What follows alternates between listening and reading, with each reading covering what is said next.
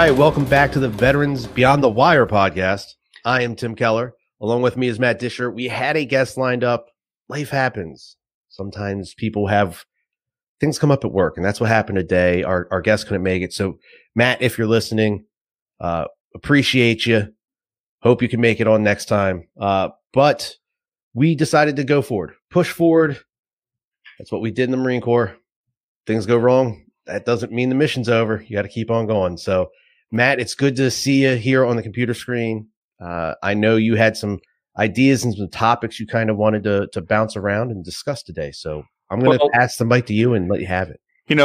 Thanks, Tim. We always have a plan B, right? And although I've seen and heard in business podcasts and other literature, don't have a plan B, it means that you're planning on plan A failing. And I'm like, no. You always have contingencies. Always have to have contingencies. So our guest today is a friend of mine who is a very busy man one way or the other anyway. And this happens. And he served in the Army Special Forces. I don't want to speak for him. We'll have him on here at one point in time, but has had a very successful career thereafter. Working at Amazon, and now he is a vice president in another company. And so, you're pulling people out of work schedules and things like that and asking them to join. So sometimes things happen, and when you've got your hands full, it's full. But we have backups, and something I wanted to discuss is a conversation I recently saw on LinkedIn. And LinkedIn is probably where I get all of my best news and make all my best connections, because it really is. It was the tool that I think in our last podcast, Tim, we were talking about. We didn't have these things when we got out of the military. Mm-hmm. We had to come out here and find these people and make connections organically. There was no digital solution for this. There was no way to find who we needed to be talking to. And so I saw a conversation the other day on LinkedIn that really spurred something I've discussed before, and that is, taking your public image and burning it, burning bridges, or polishing your public image. And this conversation really dealt with the topic of how to use LinkedIn as a networker. For those who use LinkedIn, if you're in there, you'll probably see the statement sometimes that says, LinkedIn is not Facebook. LinkedIn is not Instagram. It's a social network, but it's a professional social network. And that simply means that when we are in there, the whole entire world can see what we're writing. If I have 5,000 connections and Tim, you have 10,000 connections, if I go in and comment on something that you have written on LinkedIn and I make a bold or inappropriate comment or unprofessional comment, now my 5,000 followers see that as well as your 10,000 followers. Mm-hmm. So it is this exponential tool, this exponential resource that can be used for good, can be used for bad as well. So this conversation that I saw recently was about how to maintain public image and a corporate image. And somebody had made the statement that if you're within LinkedIn and you are making inappropriate comments and posting things that might be harmful, companies going to avoid you.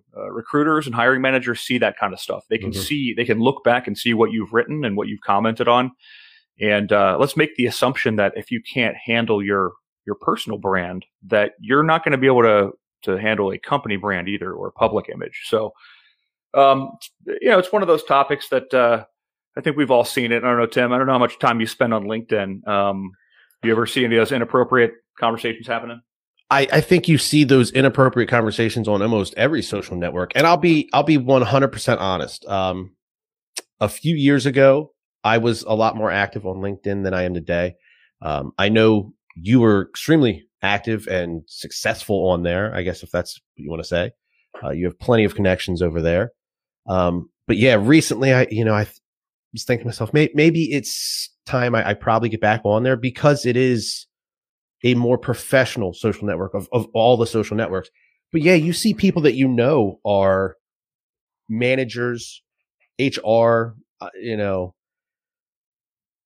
whatever their title is in their professional career on a social network. we'll just use Facebook, for instance, because we are live on Facebook this week, making comments on posts or posting things themselves that you're like, I don't know your boss or your job would enjoy this as much as maybe I do, but Right. Well, that's that old conversation that says you leave your religion and your politics out of your professional world. And, there are different places for that sort of engagement, but what's happening is, and I think it's also probably because we're seeing it's an election year too, and people get especially riled up during an election year. You're seeing more opinions, more, especially in the current political and social climate right now. You're seeing more people who want to throw their opinions around. The hard thing is that companies have policies about that kind of stuff, and companies have brands and images, and no matter who you are, and no matter what you have to say, companies don't have to accept you in their doors when you are pushing a narrative that maybe doesn't meet their industry standard, or perhaps I should say their neutrality standard. And what that means is simply they don't want to have their company name out there in a negative light. They don't want to have their organization affiliated with one organization or the other. And so I think that's what people have to realize is, do that in your social networks. If you want to have political arguments, go into your social networks with your friends and do that kind of stuff. And there's always ways to do those things responsibly too, and professionally, and like an adult. You mentioned about when we got out of the service, there not being these sort of social network applications and no way to necessarily do this sort of thing electronically. There was the yellow pages, there was the newspaper. And once you got yourself that job, then you could start networking inside that company. Maybe you have some business meetings, you meet new people there, things like that. And it was a simpler time because you left work and everything outside of work was outside of work, unless, obviously you did something big time and crazy. Right. But now you leave work and you hop on any of these social networks, you have to assume that everyone and anyone that you still work with can see this, can hear you, and you have to always take that into account. So you constantly have to be professional. And yeah. Well, you've seen the, I don't remember exactly when this was. There was a photo of a woman who was at the Arlington National Cemetery in front of one of those signs that says, silence and respect, or something along those lines. And she was pretending to yell while flipping off the middle finger. The way it goes, I understand she got fired from her job. That got passed around back home, wherever that might be. And she lost her job. I don't remember what she did. I don't remember her name or anything like that. Not that I would want to bring that up, but great example of, in its earlier years, this was several years ago, in its earlier years of social media, this is something that happened. So it's one of those things that happened. To touch on something you just said, Tim, we used to go hang out. The veteran population, we used to go hang out at the VFW and the American Legion, and that's where you went down and had beers. And I had done that a couple of times when I got out, just to kind of see. Now, granted, the generation was much older than me, and I wasn't making any professional connections there. We are closing that gap quickly, though, sir. Right. You're right. It's funny, and maybe that's another topic for discussion someday. It's funny that those organizations are I don't want to say struggling for membership because I don't know, but I would say that the younger generations, the post 9/11 generations, are largely not involved. And so I do wonder if that's something down the road that our generation can pick back up and start to reinstate. A little hard right now with COVID, but in the grand scheme, I do wonder how we breathe life and reinvigorate some of these organizations, and strip them of their persona of dark, dingy bar with cigarette smoke and keg beer in a plastic cup. Perhaps we have an opportunity there to do something. But it's a different world now. It's something that I frequently run into, and I'm in talent acquisition. So I am recruiting for a large organization. I'm specifically recruiting military people right now, given the atmosphere of the labor market. There are a lot of people I recognize that are struggling. They're looking for their next opportunity. They've been laid off. They've been furloughed. They've been fired. They've been downsized. And this goes, hand in hand with the public image and the burning bridges and pieces like that. I wrote an article on LinkedIn years ago, and it's appropriate for this conversation. And it's called "Trolls and Burning Bridges and Other Things You Don't Want to Do." And it's trolling around on social media and burning bridges on social media. But I get a lot of messages from people these days. If you think about this, along with the people who have lost their jobs for the COVID crisis as a result of this, there are still 200 and some odd thousand people leaving the military every year. Mm-hmm. And so those are additional people in my world that continue to leave the armed forces. The military continues to pump them out. COVID didn't necessarily change that. Some people are probably staying in and hanging on a little bit longer as they can. But I have just this amazing network of people on LinkedIn, tens of thousands of people. And I get a lot of messages from those people, and I have a lot of connections that keep coming, that roll in every day. And that's a good thing. That's what the platform is used for. Mm-hmm. But if I had to sit down in a room with all these people, I would let them know that that they are, one of thousands that are knocking on my door right now. And if I had the opportunity, I would certainly plug them into jobs and career opportunities, day by day. I simply can't get to all of them right now. There are so many of them knocking on the door. And so what happens is when we take our brand out to social media or in a conversation or a job fair, something like that, you've got people who, it never fails, consistently chime in and say, I've applied for this job and nobody called me back. Now I'm angry. I want to come in here and wave my fist. Mm-hmm. And they are one of 1,000 people in that room, one of 1,000 people in that network who have applied for a job and maybe not heard back. And so it's a piece of advice back to the job seeker. I realize there's some desperation right now. And those of us who are in these seats, man, if I could, we would plug them all in. Mm-hmm. That's our job. That's my job. That's what they pay me to do. But it is not as simple as, recruiters don't make the hiring decisions. It's not as simple as just plugging the resume into the job and saying, all right, let's go. Here's your paycheck. There's a process through which we have to get to that. And it's going to behoove the candidate to slow down that process and slow down that reaction and sort of take a step back. And I understand. I've been there, man. I've been there. When I left the military, and even after, years after I left the military, I've been that job seeker banging on my steering wheel in my car in a parking lot, trying to figure out what the next step is. How am I going to pay the bills? Mm-hmm. I don't know.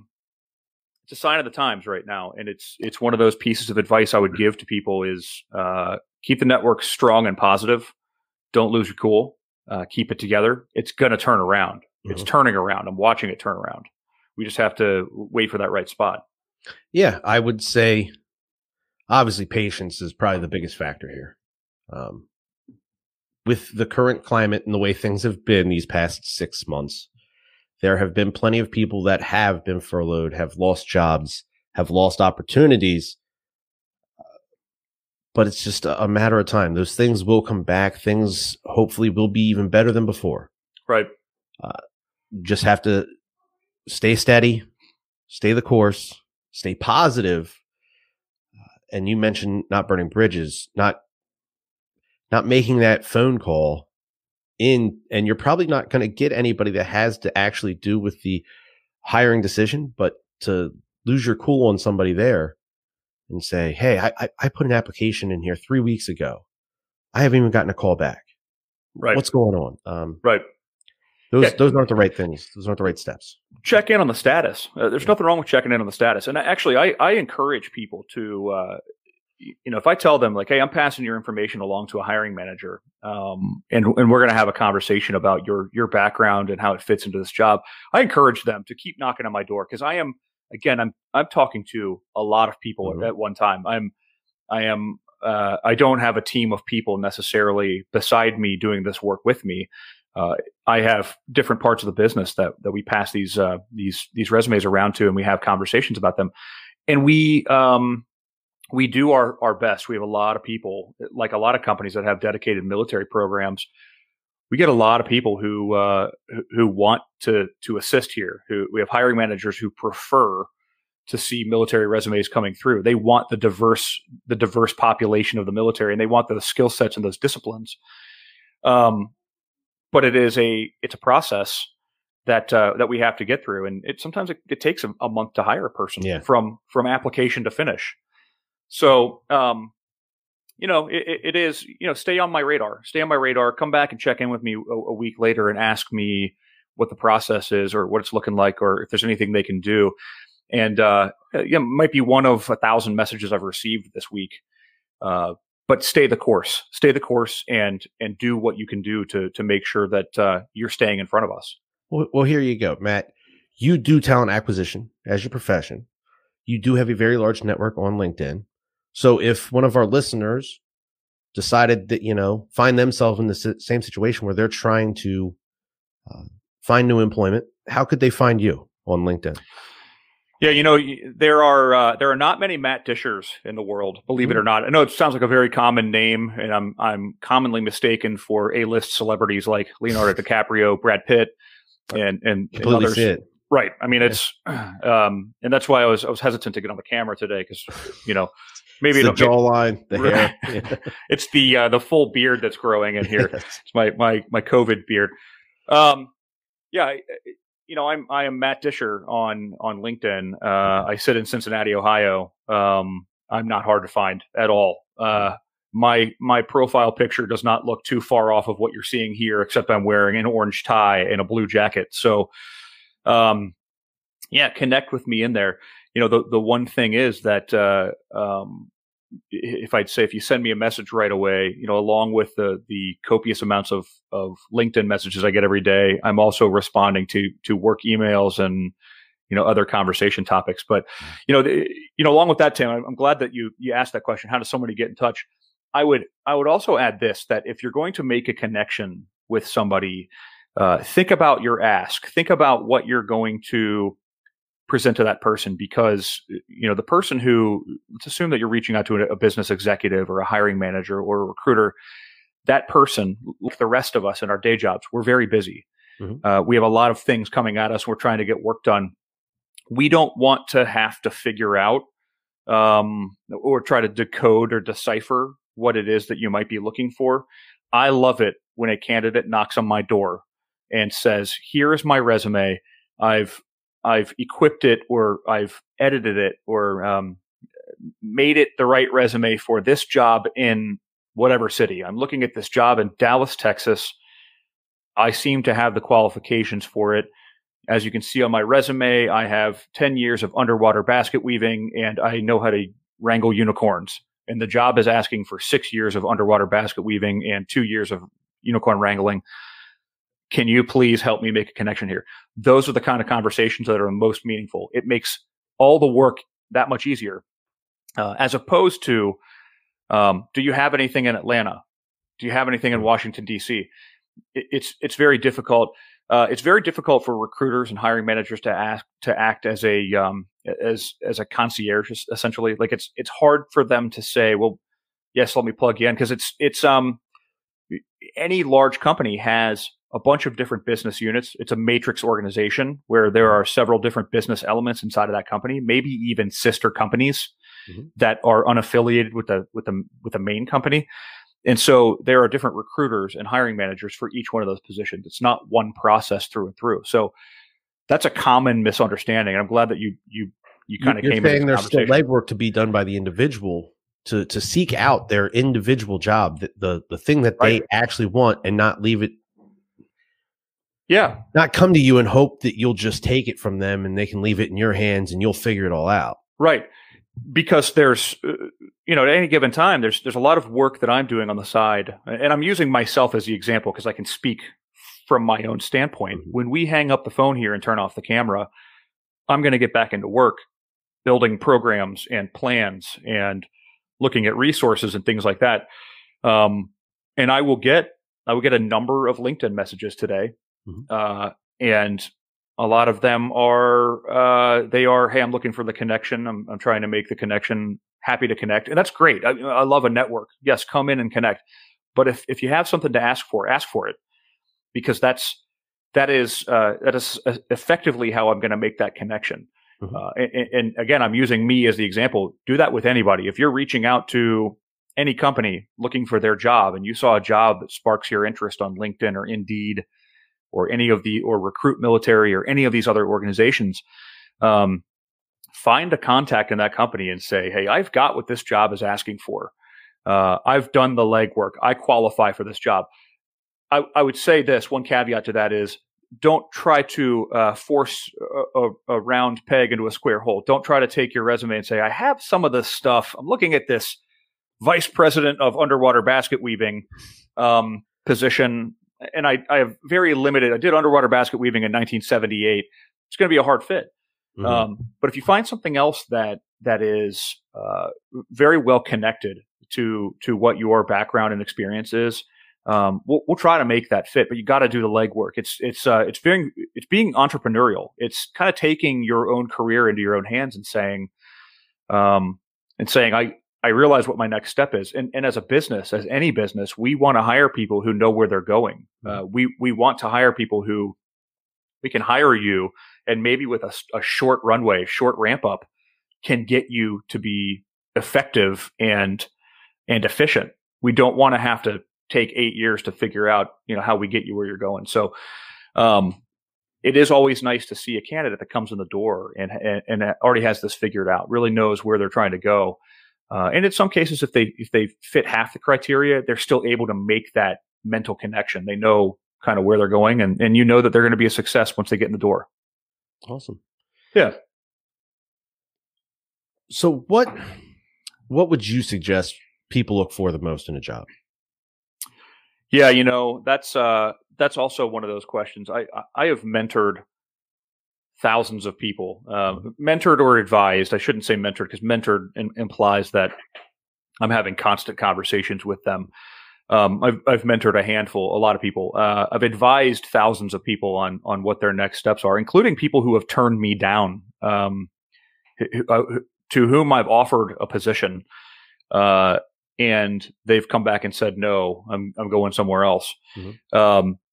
And I think that the constant conversation in talking to people leaving the military, especially, you have some people who have it all figured out. They know where they want to be. They come knock on the door and they're like, hey, I really want to be in this industry. I have this experience in the military. I know where I'm going. And they plug right in and they go. Mm-hmm.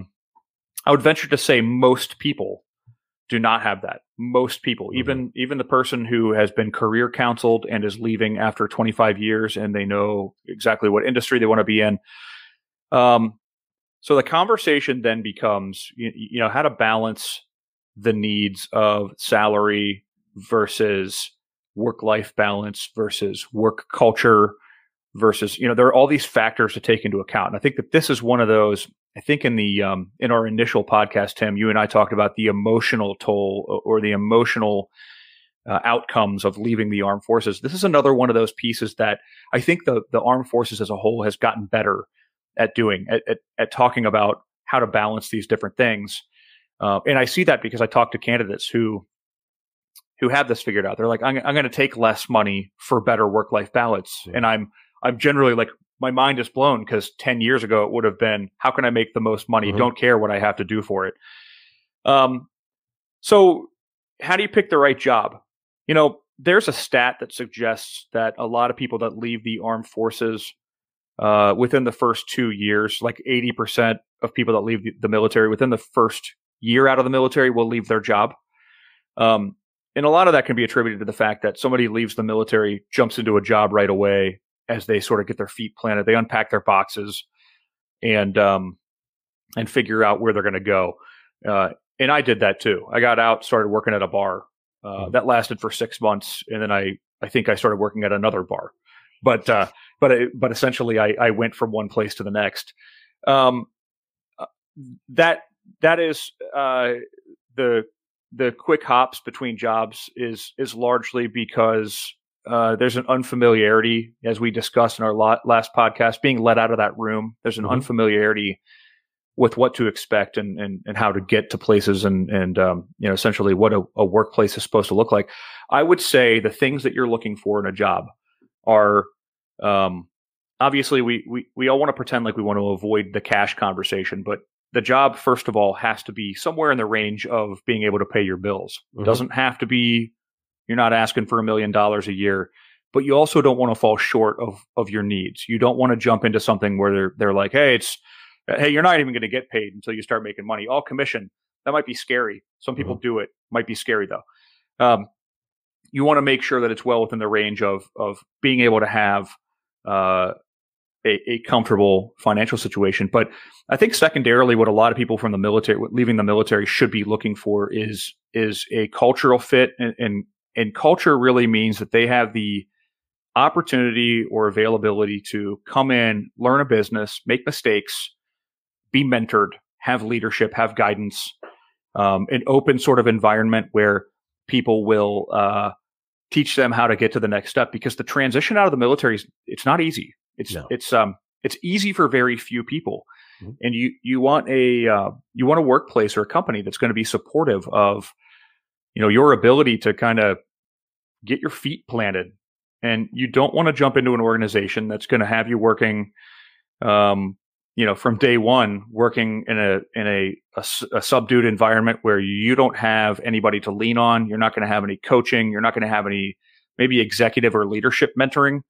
You want to be able to come into a place that has this figured out, that will allow you for next steps and growth and things like that. So, it's a conversation that we can have on a much larger scale, but you got to look at those couple of factors, and that is that you got to pay the bills and you want to be happy. Do you want to be working on holidays and weekends? And some people, that's great. For other people, that's unacceptable with a family. Especially if you've been doing deployments inside of the military, you've already been away from your family. I had a candidate recently make this decision as well. They had to choose between two opportunities. One of them was going to pay them more, and it was going to have a lot of time away from their family. And they chose the other one that paid them a little bit less, but it allowed them for some work-life balance, allowed them to spend time with their kids with whom they've already missed time, So, it's a lot of bouncing around through those topics to answer the question. But this is why, going back to the LinkedIn piece, this is why we're here. I have this conversation with people all the time. If they're not even asking for anything other than help me make this decision. I'm getting out in December. I have these 3 opportunities on my plate. Can you help me walk through this conversation? Can you help me make this decision and tell me, what might work better, what might not, work well for my situation? So, yeah. I personally made a very similar decision 2.5 years ago. I had a job that gave me very good hours. It paid me very well. There were issues I had with management. There were issues with where I thought the company was going in the next 10 to 15 years. And I made a decision to go back to a company I had left not too long before that. I knowingly was taking a decrease in pay to go back. The hours weren't as good, but I felt that the opportunities going forward were greater. I knew the management team that was in place, and I knew that the management team was, in my opinion, much better.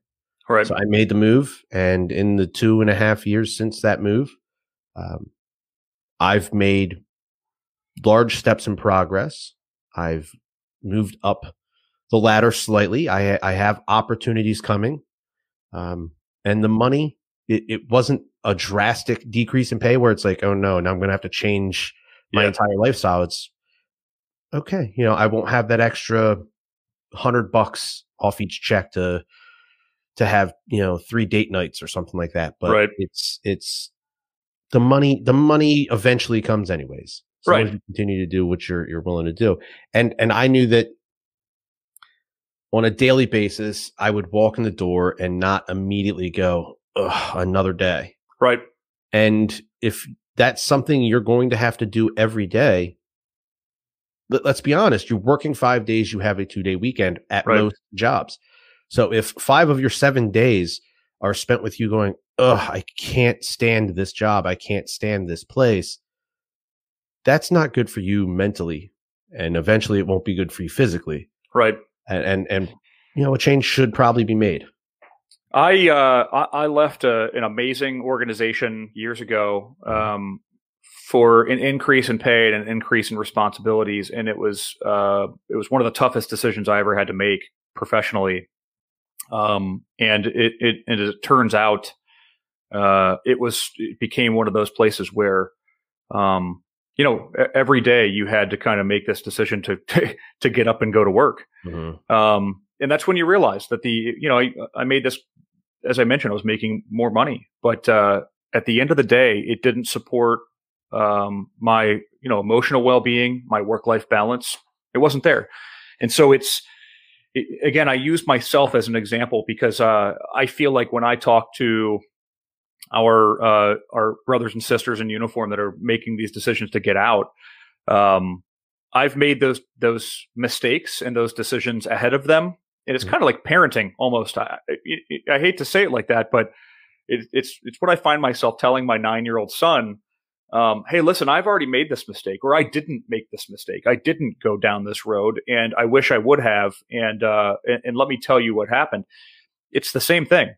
I, myself, and many of us, many of the people that we'll have probably on this podcast in the future have made these mistakes. Let us make those mistakes for you so we can tell you what not to do. But I found myself, get out of bed every morning and kind of going, and what am I doing? I got to find the next thing because this is not where I want to be. And it all came down to work-life balance, which wasn't there. And at some point in time, maybe if your kids are older and you don't need to spend as much time at home, go after the higher paying job with no work-life balance. If you don't value your personal time, and that's for each person to make up their own mind. Some people enjoy working, 100-hour weeks, and that's great. If you got young kids and families, again, as I mentioned, if you're leaving the military and maybe you've been away from them for some period of time, you might want to reevaluate that and look for the opportunity that'll have future growth, but you don't need to sit on the top of the pile right now. Mm-hmm. But again, solid management, solid mentorship, solid leadership inside of an organization.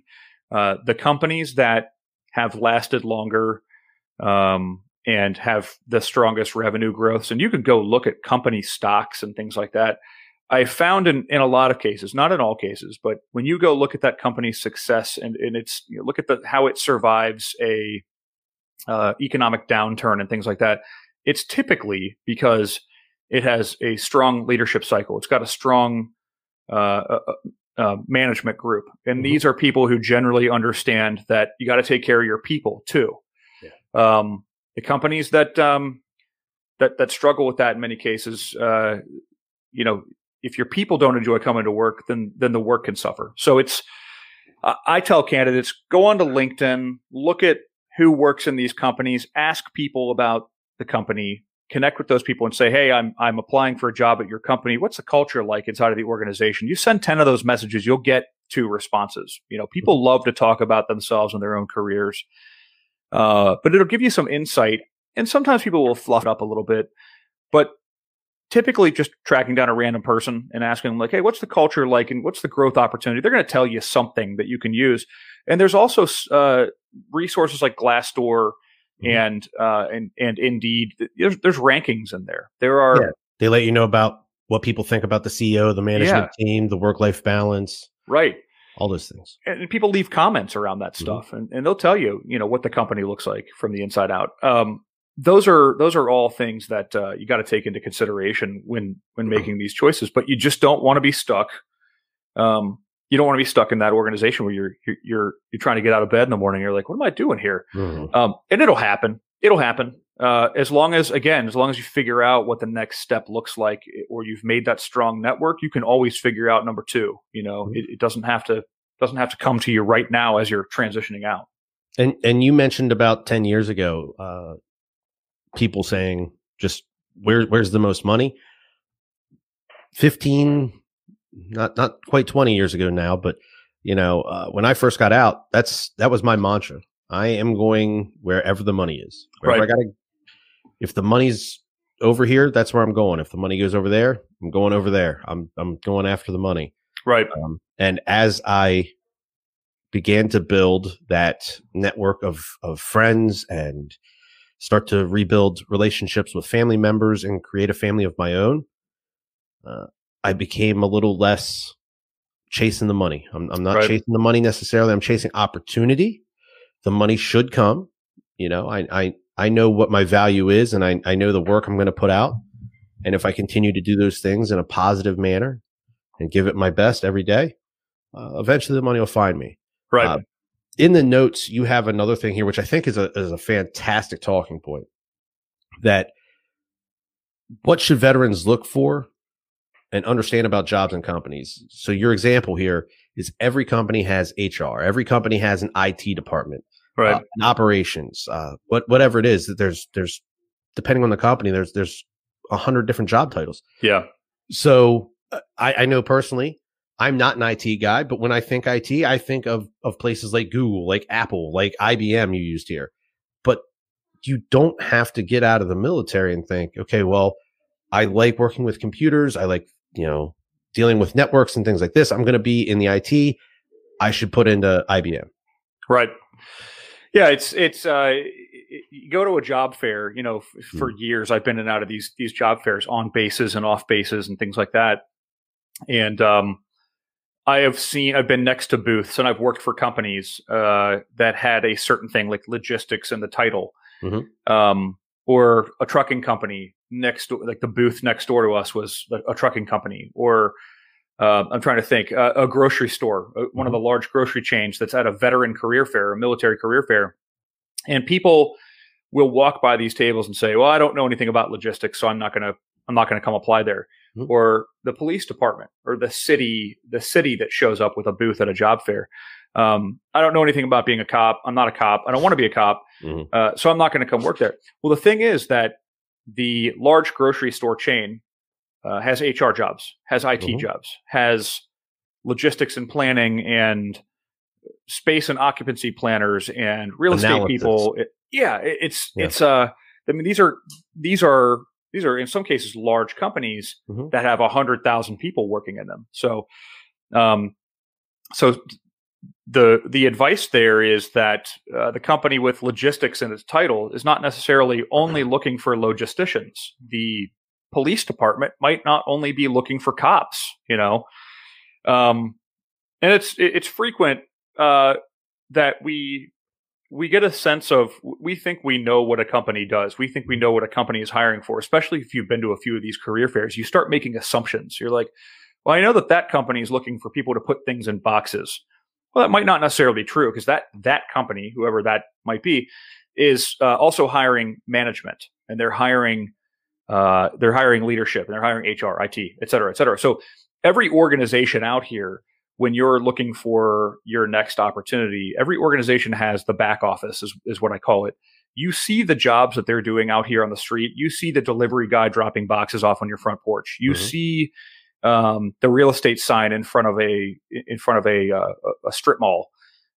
You see the person selling cell phones inside of a store, but there is an entire back office behind that. Behind the person selling the cell phones, there's a 70,000 person company there with all of the back office, with the payroll and the HR and the, I'm oversimplifying it, because if you look at any company's roster of jobs that they have available, there are jobs you've probably never heard of in there. And when we leave the military, obviously some of these specialized roles might not be fitting for your experience from the military, but you could probably find a handful of those bullets that might be very fitting. It might be exactly what you were doing in the military: managing budgets, managing people, managing operations, building plans, executing plans. You name it. Even as a combat engineer, as an NCO, I was writing up op orders. An op order is essentially a business plan on a very short scope. An op order is, hey, we're going to do this today, and we're going to do it in 2 hours. Business plans are more long term, but no less, it's the same type of planning organization there. So that I think that the advice there is that depending on what you'd like to do when you leave the armed forces or in your post-military career, you've got to look deeper than what you think that company does, because they've got jobs, and a lot of the larger companies right now have a ton of jobs posted. They might not be hiring for them in an expeditious fashion, meaning that there is some delay because of COVID. Some of these companies are trying to hire these people. They just can't hire them until 3 weeks later, or I'm not hiring this person till October, but I'm looking for this person right now. So, get in there and take a deeper look at, what you think whatever you think that company has for a job opening, you might be looking at just one slice of the pie. And I think, one of the other topics that we tossed around is, the need for education too. And this is something else that's largely overlooked. There is a serious shortage of skilled tradespeople right now.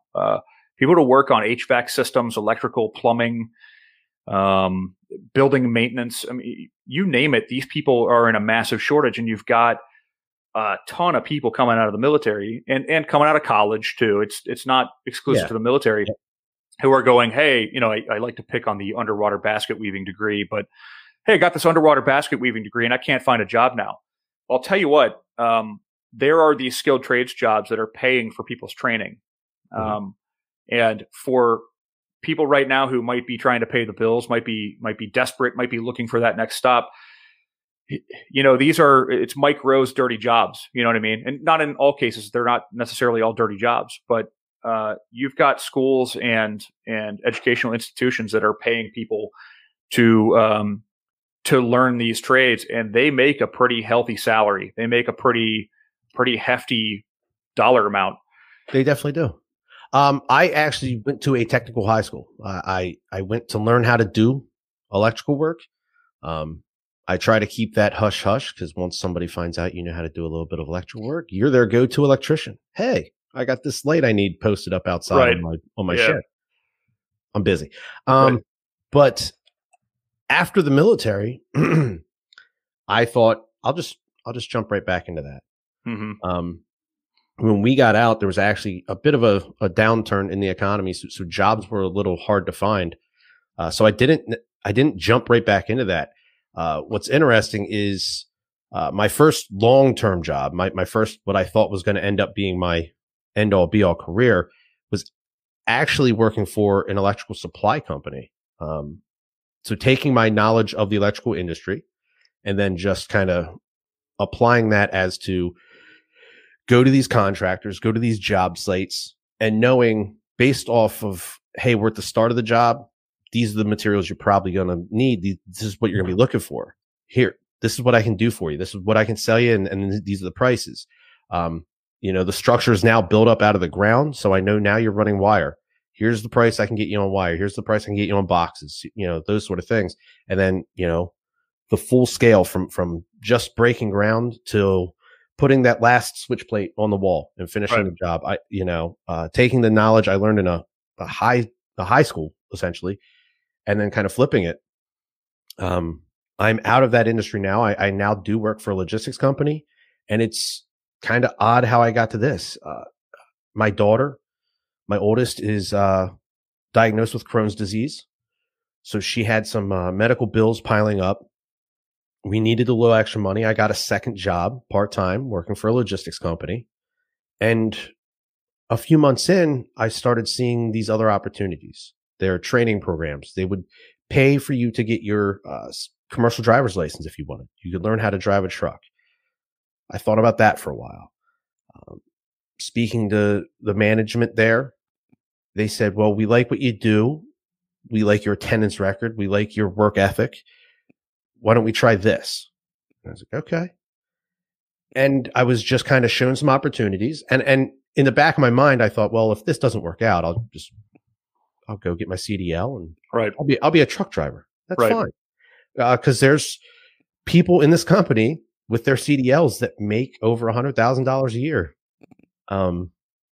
That's going to be more than enough salary for plenty of people. Yeah.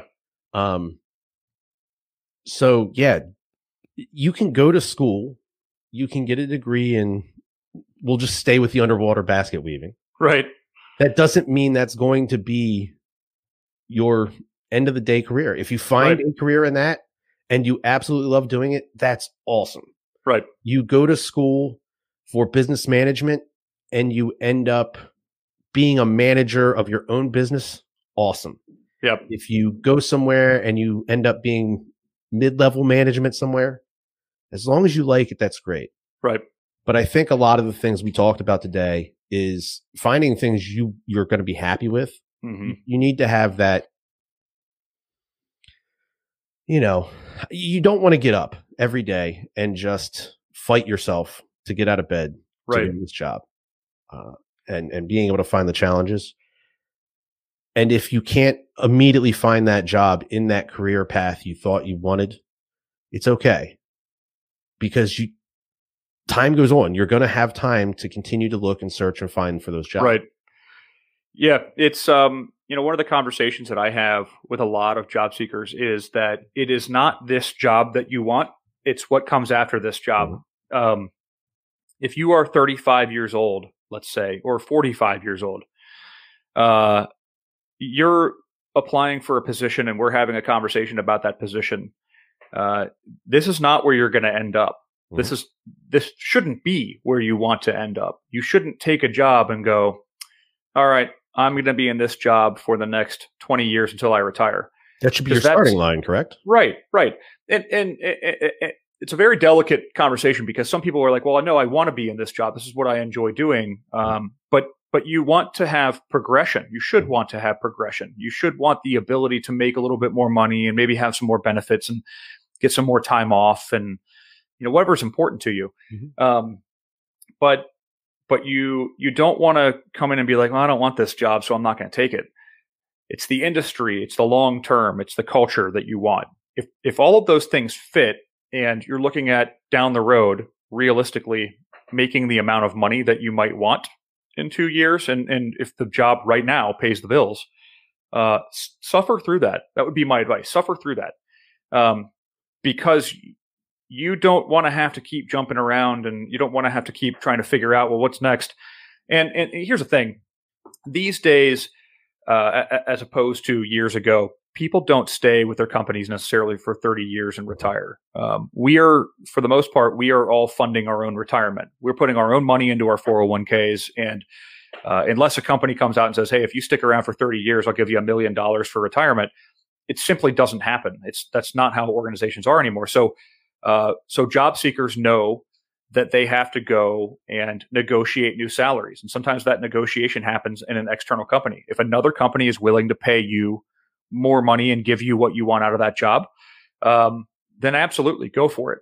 But if you're looking for career experience without having a resume that says you got a new job every 6 months, because that can be very destructive. I call it burning your own resume. It's when you start switching jobs that fast, you're burning your own resume. When you haven't stuck around anywhere for more than a year or two, it becomes, as an employer, I don't want to bring you on and go, hey, I'm going to invest training into you, invest resources into you, and then you're going to leave me after 6 months, because then I have to start over and start over.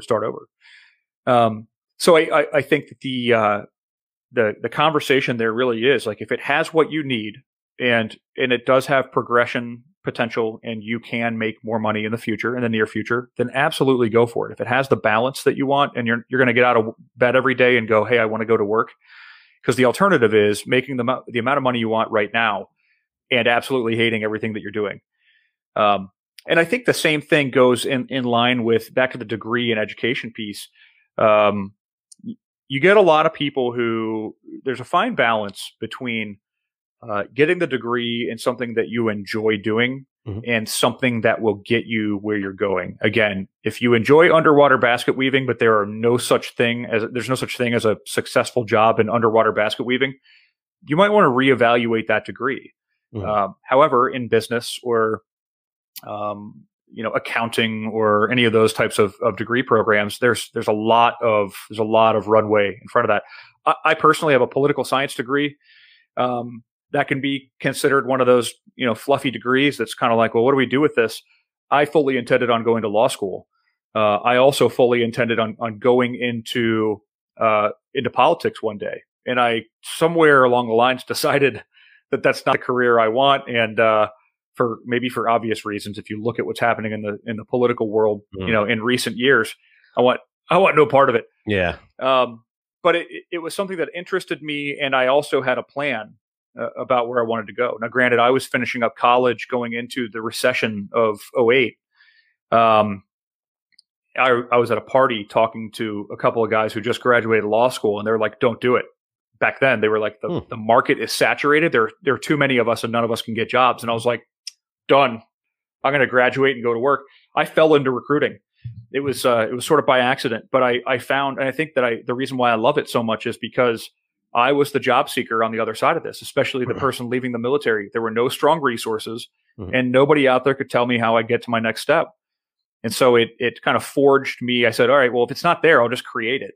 And that's sort of what I've done. So I found a niche. I found a place. Again, there's 250,000 people leaving the armed forces every year, and companies value that talent. It is finding that niche and becoming the best at it. So, it's a hefty conversation there, a lot of words, but really it's finding something that will allow you a runway, allow you a future, and then just becoming the best at it, becoming the best in the room. And if you don't know what that is, go check out the trade schools, go check out different programs, go look at different companies that have something that, will at least pay the bills, because those are jobs. I've hired welders before, for example. This is one of those unknown jobs. A lot of people are unaware of this, but I hired welders for a contract in the Middle East.